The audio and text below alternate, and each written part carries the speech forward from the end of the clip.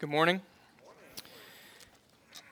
It's good to be with you on this Lord's Day. If you have your copy of God's Word, please open with me to John chapter 14. Our text this morning will be the first 14 verses from John chapter 14. I hope you've turned there, and I hope you will follow along with us as we read. This is what the Holy Spirit says to the church, beginning in verse 1 of John chapter 14. Let not your hearts be troubled. Believe in God, believe also in me. In my Father's house are many rooms. If it were not so, would I have told you that I go to prepare a place for you? And if I go and prepare a place for you, I will come again and will take you to myself, that where I am, you may be also. And you know the way to where I am going. Thomas said to him, Lord, we do not know where you are going. How can we know the way? Jesus said to him, I am the way and the truth and the life. No one comes to the Father except through me. If you had known me, you would have known my Father also. From now on, you do know him and have seen him. Philip said to him, Lord, show us the Father, and it is enough for us. Jesus said to him, Have I been with you so long, and you still do not know me, Philip? Whoever has seen me has seen the Father. How can you say, Show us the Father? Do you not believe that I am in the Father, and the Father is in me? The words that I say to you, I do not speak on my own authority, but the Father who dwells in me does his works. Believe me that I am in the Father, and the Father is in me, or else believe on account of the works themselves. Truly, truly, I say to you, whoever believes in me will also do the works that I do, and greater works than these will he do, because I am going to the Father. Whatever you ask in my name, this I will do, that the Father may be glorified in the Son. If you ask me anything in my name, I will do it. Brothers and sisters, this is the word of the Lord given to us for our good. Let's pray and ask God to bless the reading and the preaching of his word. Heavenly Father, please grant us illumination now by your Holy Spirit, that we would be able to believe and obey and apply what it is that you have revealed to us in your word concerning Jesus Christ. Father, we pray that our faith would be strengthened today. We pray that our hearts would be encouraged. We pray that your truth would be upheld. We pray, Father, that we would be convicted over our sin where necessary, that we would be encouraged in the faith, that you would do all your good work here among us. Father, please keep me from error. Please grant us discernment as a church body, that we would hold fast to the things that are true. We pray these things, Father, in Jesus' name, confident that you hear us. Amen.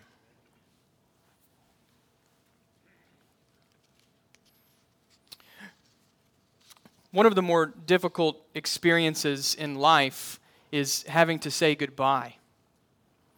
Whether it's a loved one or a season of life, it's hard when we reach the end of something. A few years ago, one of my uncles had a very brief but severe illness, and by the end, we knew that it was time to say farewell, and so each member of the family had the opportunity to file past his bed there in the hospital and say goodbye to him. I mean, endings are hard, aren't they? But imagine knowing ahead of time that the farewell was not the end, but the beginning. Imagine knowing ahead of time that something better was coming, something so glorious and so bright that it transformed the goodbye from sadness into joy. Imagine a farewell that actually encouraged you. Incredibly, friends, that's exactly what we find in our text this morning in John chapter 14. Some background will help us here. John 14 is the beginning of what is sometimes called the farewell discourse in John's gospel.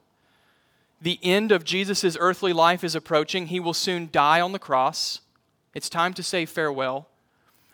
But that end is not the whole story. His departure is is not the end, but the beginning. Following his death, Jesus will rise again, opening the way for the disciples to enter the glory of God. So it's a farewell that's also the beginning of something new, something better. Which means that the disciples will one day look back on this goodbye, not with sadness, but with joy. And that makes the next several chapters very purposeful on Jesus' part. The farewell discourse runs from chapter 14 to the end of chapter 17. And the theme throughout these 4 chapters is preparation. Preparation. With his departure coming, Jesus prepares his disciples to understand why does he have to leave and how should they live while he is gone. In that sense, you could say that this is the most purposeful goodbye anyone has ever said. It's a farewell that is the beginning of something more glorious than what came before it. So the goal over the next several weeks in our study, the goal is to pay close attention to Jesus' preparation. How should we understand Jesus' death? And then how should we live until his return? He's preparing his disciples. That's what we need to pay attention to, that theme of preparation. Today, specifically, Jesus highlights 3 blessings that will come to his disciples only because he leaves. 3 blessings that will be theirs because he is going away. 3 experiences that will mark their lives because he will lose his life for their sake. Each one should be a great encouragement to our faith. So, let's begin our study of the farewell discourse by diving in here to Jesus' preparation. 3 blessings that come only because the Lord departs for a time. The first blessing is found in the first 7 verses. Through Jesus, disciples will dwell in God's presence. That's blessing number 1. Through Jesus, disciples will dwell in God's presence. The end of chapter 13, you may remember, was very troubling. Jesus predicted both his departure and Peter's denial. It was a shocking end to the chapter. And it raises the question, has Jesus' entire ministry been for naught? If Peter falls away, will all of the disciples fall away in the end? It was troubling. Jesus knows this, so he begins his farewell with a word of comfort. Look at verse 1. Let not your hearts be troubled. Believe in God. Believe also in me. There's a striking contrast at work in this verse. If you look back to verse 21 of chapter 13, you'll see that Jesus was troubled in his spirit. But here in verse 1 of chapter 14, Jesus tells the disciples to not be troubled. It's the same word. Jesus was troubled, but the disciples ought not to be troubled. That contrast is remarkable, friends. If someone is going to endure the trouble of salvation, it will be Jesus, not the disciples. If someone's going to walk through the valley of the shadow of death and live, it will be Jesus, not the 11. He's the good shepherd, remember? So he always goes ahead of his sheep, and that means his preparation begins with comfort. Let not your hearts be troubled, Jesus says. And his comfort is deeper than sentiment. Jesus doesn't merely tell the disciples, hey, don't worry about it, it's not that bad. He tells them how to receive this comfort. Look at the next phrase in verse 1. Believe in God, believe also in me. According to Jesus, the answer to trouble is faith in him. In this context, faith has the sense of trust. When Jesus says, believe in me, he's calling his disciples to trust him, to trust that his departure is not the end, but the beginning. And this trust is an ongoing action in the disciples' part. We need to be clear on this. When Jesus says, believe in me, he is not referring to a one-time event that checks the box of faith on the Christian checklist.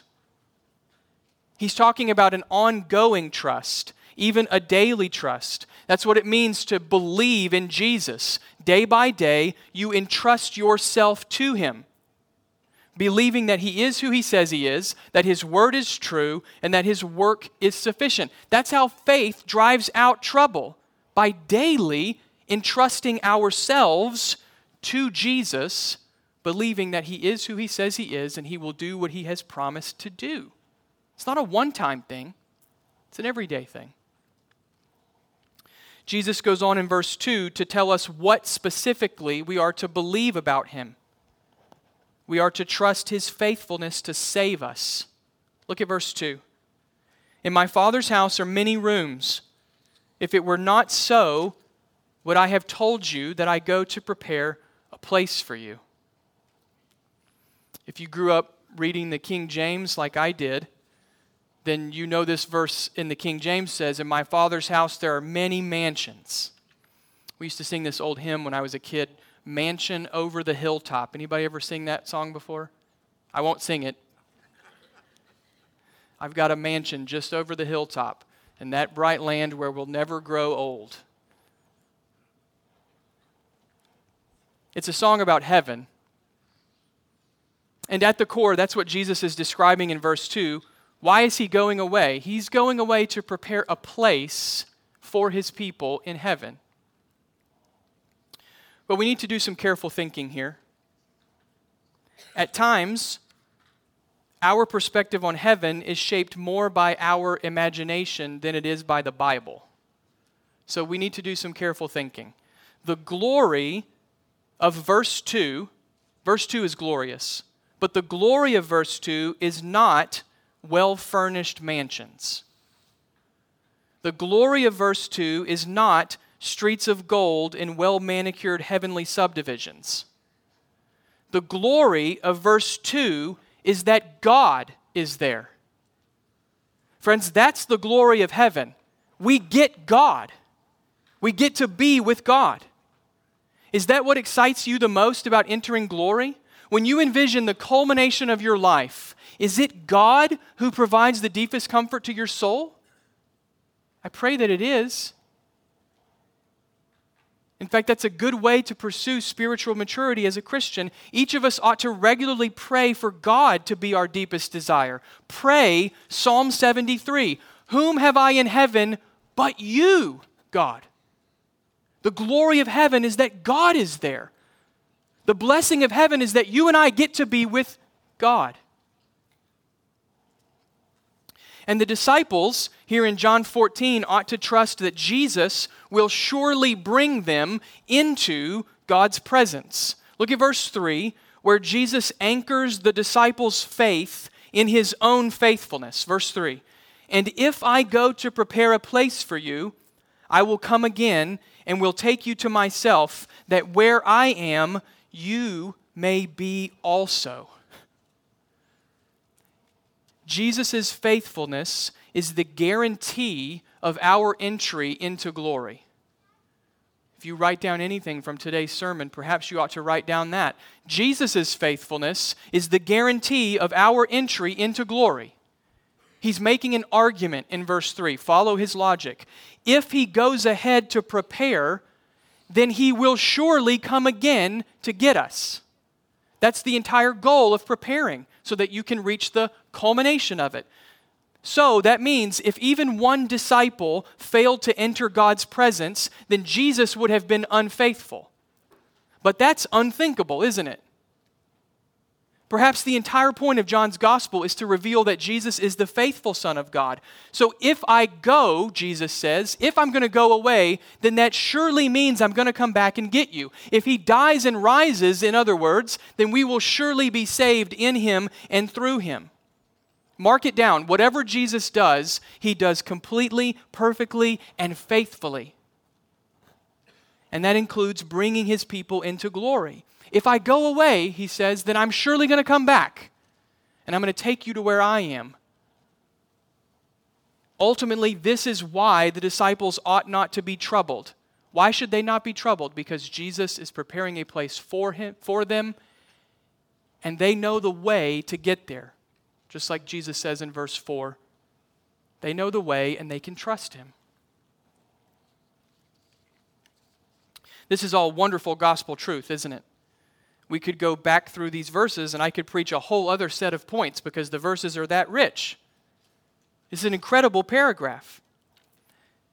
And yet sometimes even the most glorious truth can take a moment to set in. I know that it does for me. And that's why I'm very thankful for Thomas in verse 5. Thomas hears these glorious words, and Thomas goes off on a rabbit trail. Look at verse 5. Thomas said to Jesus, "Lord, we do not know where you are going. How can we know the way?" If you remember the end of chapter 13, you'll know the disciples have been fixated on where Jesus is going. He's predicted his departure, and they're all caught up on where are you going? That's what Peter was asking about. And now Thomas picks up on that same fixation, and he takes it one step farther. Since the disciples don't know the where, then how can they know the way? Thomas, it seems, is confused, and he's still troubled. He's not comforted at all. So, Jesus, very patiently, answers Thomas's question with perhaps the clearest statement in the entire gospel on Jesus' person and work. Notice Jesus' answer, verse 6. Jesus said to him, "I am the way and the truth and the life. No one comes to the Father except through me." On one level, verse 6 is making a simple but powerful point. Thomas asks about the way to enter God's presence. Jesus answers with himself. Only God can open the way into the presence of God, and that's who Jesus is. He is God in the flesh. Thomas thinks he needs more insight about where Jesus is going, or maybe some new technique about how to get into glory. Jesus dispels all of that by simply but powerfully saying, "I am the way." Jesus alone is the way. Since only God can open the way into the presence of God, Jesus is the way. At the same time, the simplicity of that statement also runs a bit deeper. Think about those three titles in verse 6, the way, the truth, and the life. Those three titles capture who Jesus is and what he has come to do. Because Thomas asked about the way into glory, we should take the way as the principal title in verse 6. The other two titles, the truth and the life, inform how we understand the way. So just think about it for a second. As the truth, Jesus alone reveals God. To know God, we must look to Jesus, who tells us the truth about God. This is why Jesus is the way, for he alone tells the truth about God, because he is God. As the life, Jesus alone possesses life, the life of God within himself. Indeed, Jesus' resurrection will be the source of spiritual life for all of God's people. This too is why Jesus is the way. He alone can give life because he alone is life. That's the glory of verse 6. Jesus is the way because he is exclusively the truth about God and the life of God given to the world. And that note of exclusivity is essential. In verse 6, I want you to hear me on this. In verse 6, Jesus, without any hesitation or doubt, rules out the possibility of finding salvation in anyone other than him. As Christians, this is not something we should shy away from or apologize for. Jesus Christ is the exclusive Savior of mankind. Jesus Christ is exclusive in his own understanding of that identity. What about faithfully practicing Hindus? They are not saved. What about faithfully practicing Muslims? They are not saved because they do not trust in Jesus Christ. Jesus is exclusive. Only those who trust in Jesus will enter glory. Only those who trust in Jesus come to a true knowledge of God. Only those who trust in Jesus receive spiritual life. Christ and Christ alone is the Savior. There is no other. So before we go one verse further, before we take another step in the exposition, I'm just going to pause right here and call you to trust in Jesus Christ. If you are not a Christian this morning, the Lord Jesus has told you himself the truth about who he is. The words of John 14 are Jesus' words to you. If you're not a Christian, Jesus has spoken to you in this text, his word. He alone is the way. How do you get to God? Only through faith in Christ, verse 1. What happens when you trust Christ? You receive the promise of dwelling with God forever, verse 2. Is there any other way to get to glory and be saved with God? No. Verse 6, Jesus is the way and the truth and the life. And so I'm going to plead with you, if you're not a Christian this morning, turn from your sin and place your trust in Jesus Christ, for he alone can save you. His exclusive claim to salvation applies to you. You cannot provide the way to your own salvation. You cannot provide the truth that you need to know God. You cannot be the source of your own spiritual life. Only Christ can do those things. You cannot save your own soul. You also can't deliver your own soul from trouble. If you're not a believer today, I just want to talk very plainly to you. If you're not a Christian, you know those moments when something deep inside your heart, your conscience is telling you that you're missing something, that something is off. You know those moments, perhaps in the middle of the night, perhaps in those quiet drives home from work, and you think to yourself, is this it? Is this all that I have? Friends, at that moment, the trouble of your soul is God's mercy to you, telling you that you are made to know God. And Christ alone is the answer to that trouble. And so the scriptures are pleading with you to turn from your sin and to trust in Jesus Christ. That's what it means to believe in him. You trust that he alone will save you. And so if you're not a believer today, if you've just come with a friend, or perhaps your mom and dad have brought you to church, this is the one thing that you need to hear. Jesus Christ himself speaking to you from his word. Trust him. Trust him. Through Jesus, and only through Jesus, disciples will dwell in the presence of God, and so we plead with you to trust in Christ and be saved.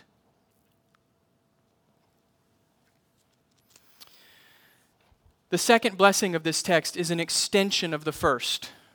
In verses 8 to 11, we learn that through Jesus, disciples will see God's glory. That's blessing number 2. Through Jesus, disciples will see God's glory.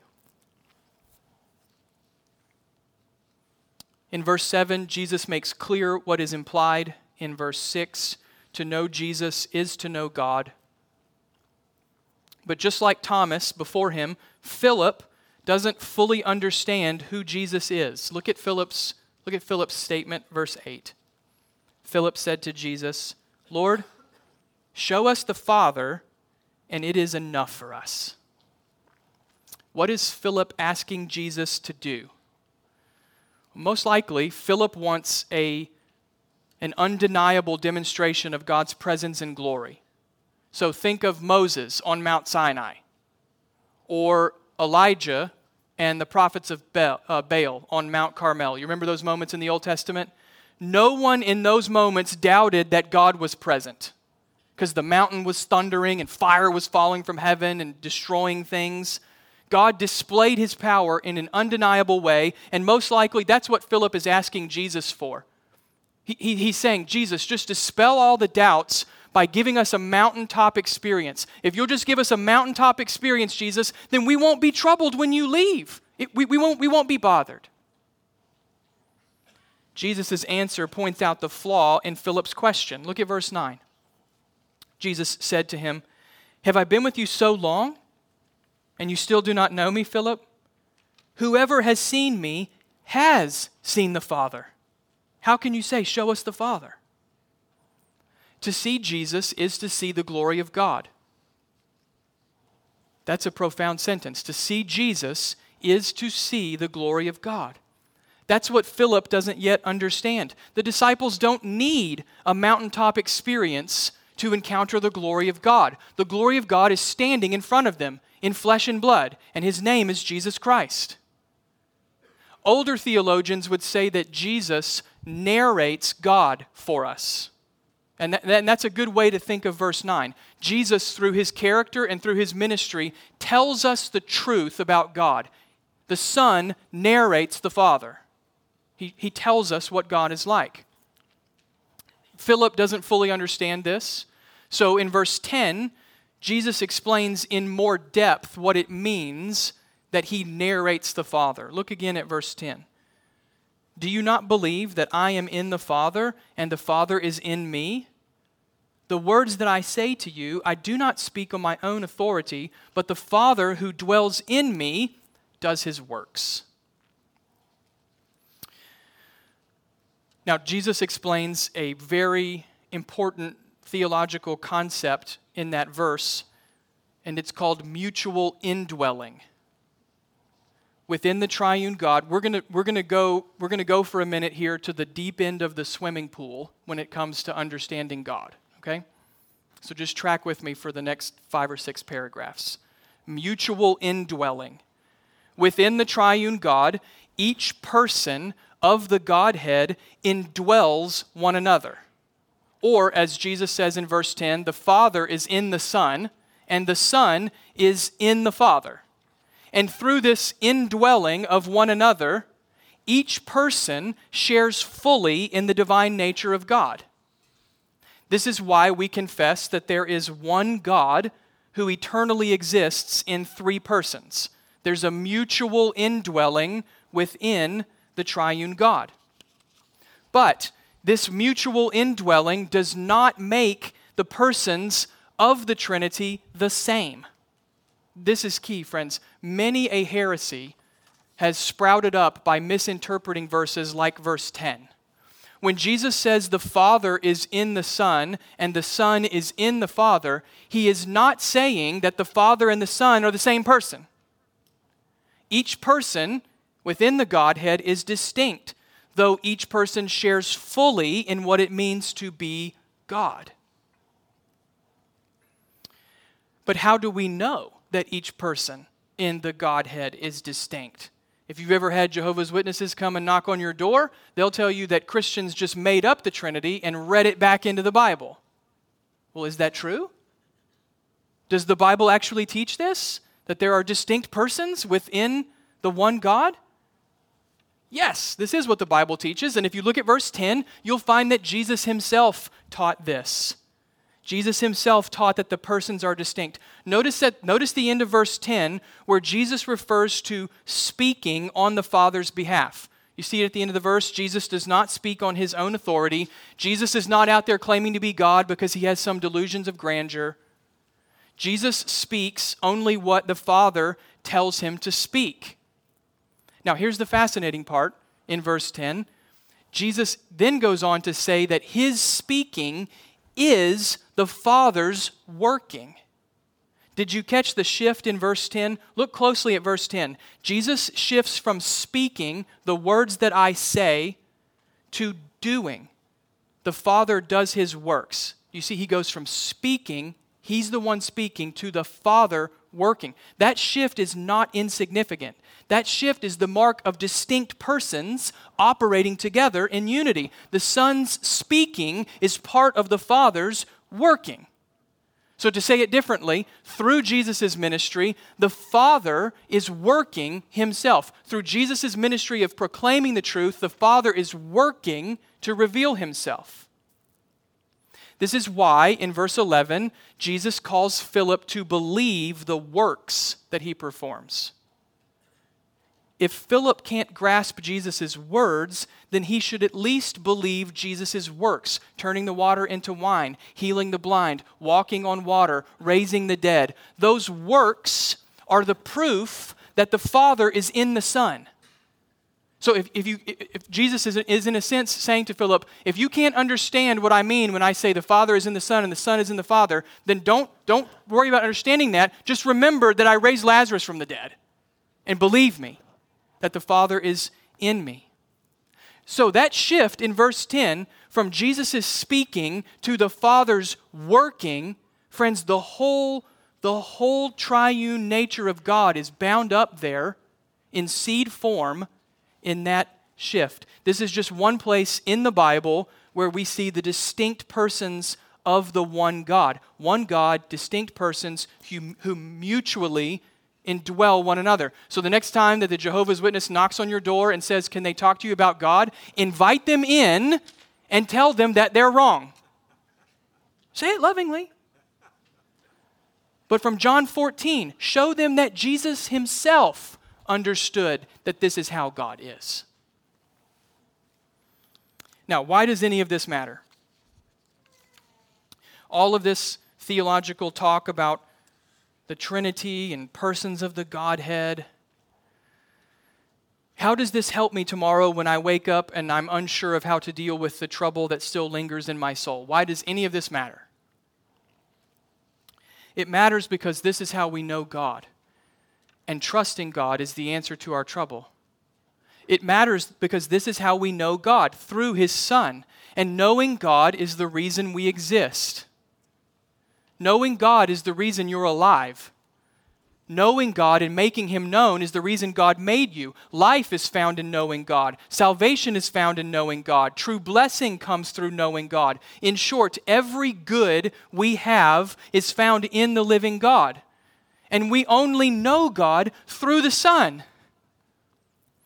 So the doctrine of the Trinity that we've just been talking about is not an abstract reflection. This is not the subject for theologians to argue about in ivory towers and write esoteric books that nobody but their other friends read.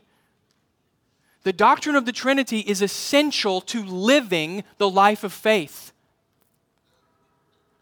What do you do when your soul is troubled? You believe in God. How do you even know what God is like so that you can believe Him? By looking to His Son, who reveals Him in the gospel.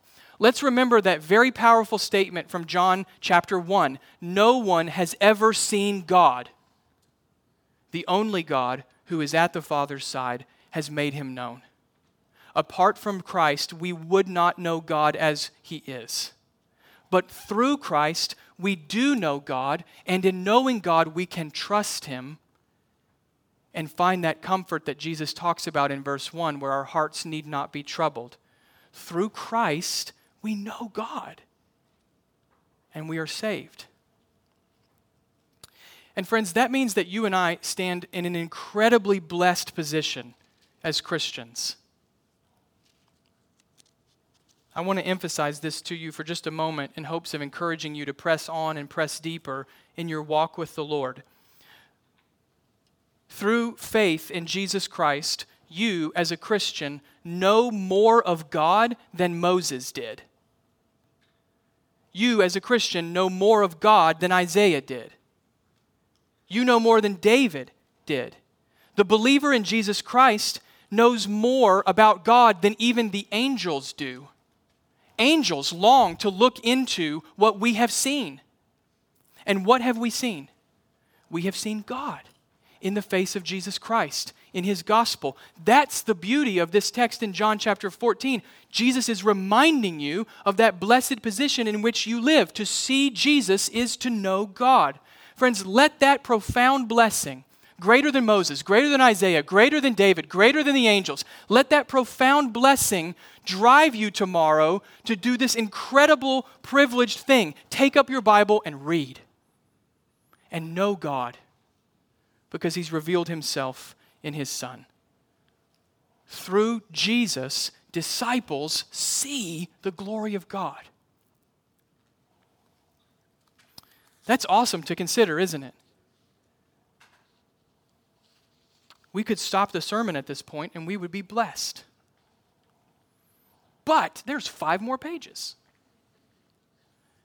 Because Jesus takes things one step further in our text. He's not done. In verses 12 to 14, Jesus moves from seeing God to joining with God in His work. This is the third and final blessing from this text. Blessing number 3, through Jesus, disciples will join in God's works. We see God's glory, and now through Jesus, disciples will join in God's works. Verse 12 is jaw-dropping. I had to think about verse 12 for a while this week. If verse 12 were not in Scripture, I don't think any human being would have the audacity to say what this verse says. Look at verse 12. Truly, truly, I say to you, whoever believes in me will also do the works that I do, and greater works than these will he do, because I'm going to the Father. Now, I told you it was audacious. The believer in Christ will do greater works than what Jesus accomplished in his ministry. I told you, you would not say it if it wasn't in the Bible. That's a stunning statement, isn't it? Whoever believes in me will do the works that I do, and greater works than these will he do. What in the world does Jesus mean by doing greater works? What is he talking about? The key, I'll argue, is the last phrase in verse 12. Look at the very last clause. Why will we do these greater works? Because I am going to the Father. Friends, that's a shorthand reference for Jesus' resurrection and ascension, when the Son returns again to the glory of the Father. So when Jesus says, because I'm going to the Father, he is shorthand summarizing the fact that he's going to die, rise again, ascend once more to the right hand of the Father. That's what he's talking about. So let's just zoom out for a minute and think about redemptive history for a moment, because this will help us understand what the greater works are in verse 12. I told you it's a profound verse. I had to think about it for a while. So let's just zoom out and think for a second about redemptive history. What else occurred after Jesus ascended again to the Father? What occurred after that? The outpouring of the Holy Spirit in Acts chapter 2, right? Which marked the arrival of the new covenant. And this new covenant is greater than what came before. The old covenant was a shadow of the good things to come. If you've been in Joe Humphrey's Sunday school class on Hebrews, then you've heard this. The old covenant was a shadow of the good things to come. The glory of God, for example, in the old covenant was always hidden behind the veil of the temple. Now, in the new covenant, the glory of God is revealed fully in Jesus Christ. The Spirit in the old covenant was given in a temporary manner. Now, in the new covenant, the Spirit is received in full. So in this way, the new covenant is greater than what came before it. Not in the sense that the old covenant was bad or flawed, but in the sense that the old covenant was a shadow. And the full light, the full glory, we could say, is now shining in the new covenant. Friends, all of that redemptive history is wrapped up in Jesus' statement, because I am going to the Father. He has in view his death, resurrection, ascension, outpouring of the Spirit, and the beginning of the new covenant. He's looking ahead to that new covenant era, and under that new covenant, those who belong to Christ will do greater works. Believers will proclaim the fullness of God's salvation through Christ's blood, something that was hidden under the law. Believers will proclaim the fullness of God's glory, something that was hidden behind the veil in the temple. Believers will receive the assurance of salvation through the Spirit, something that the repeated sacrifices of the law could never provide. Those are the greater works that Jesus refers to. Believers are not greater than Jesus. That's not the point of verse 12. Believers do greater works because of Jesus, because of his sacrifice on our behalf, which brings about the outpouring of the Spirit and begins the new covenant. Verse 12 is an anticipation of that something better. That's the greater work. It's living in the fullness of the new covenant. And perhaps the greatest of these great works is the access that we have to God in prayer. Look at verse 13. Jesus goes from the greater works in verse 12 to verse 13. Whatever you ask in my name, this I will do, that the Father may be glorified in the Son. complete and open access to God through Jesus Christ. That's the point of verse 13. The priests of the old covenant did not enjoy that kind of access, but believers in Christ do. We come boldly into God's presence through prayer because we come through Jesus' blood. That's what it means to come in Jesus' name. Jesus is not saying that you have to say, in Jesus' name I pray, every time that you pray. Rather, his point is that we come to God cleansed by his blood, empowered by his resurrection, sanctified by his Spirit. That's asking in Jesus' name, verse 13. And that kind of prayer is one of these greater works that Christ says we will do. That kind of believing prayer. Do you struggle to believe this? That prayer in Christ's name is a greater spiritual work than anything under the old covenant? Do you struggle to believe that your offering of prayer in Christ's name is greater than the Day of Atonement sacrifices that the priests offered? That's hard to grasp, isn't it? But friends, that's the greatness of Jesus' sacrifice. By laying down his life, Jesus opens the way into God's presence. And through that access, we join with God in this great work of making his glory known. That's why Jesus adds in verse 13, look at verse 13, that phrase that he adds, that the Father may be glorified in the Son. Prayer in Jesus' name is not a divine hotline to get whatever we want. Prayer in Jesus' name is seeking the Father's glory above all.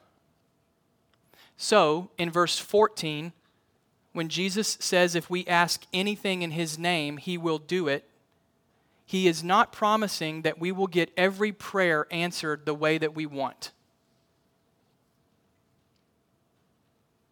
My wife and I prayed this one prayer for 11 years. And it was never answered the way that we asked God to answer it. Did God's purpose fail? No. His wisdom is just greater than ours, so we trust him.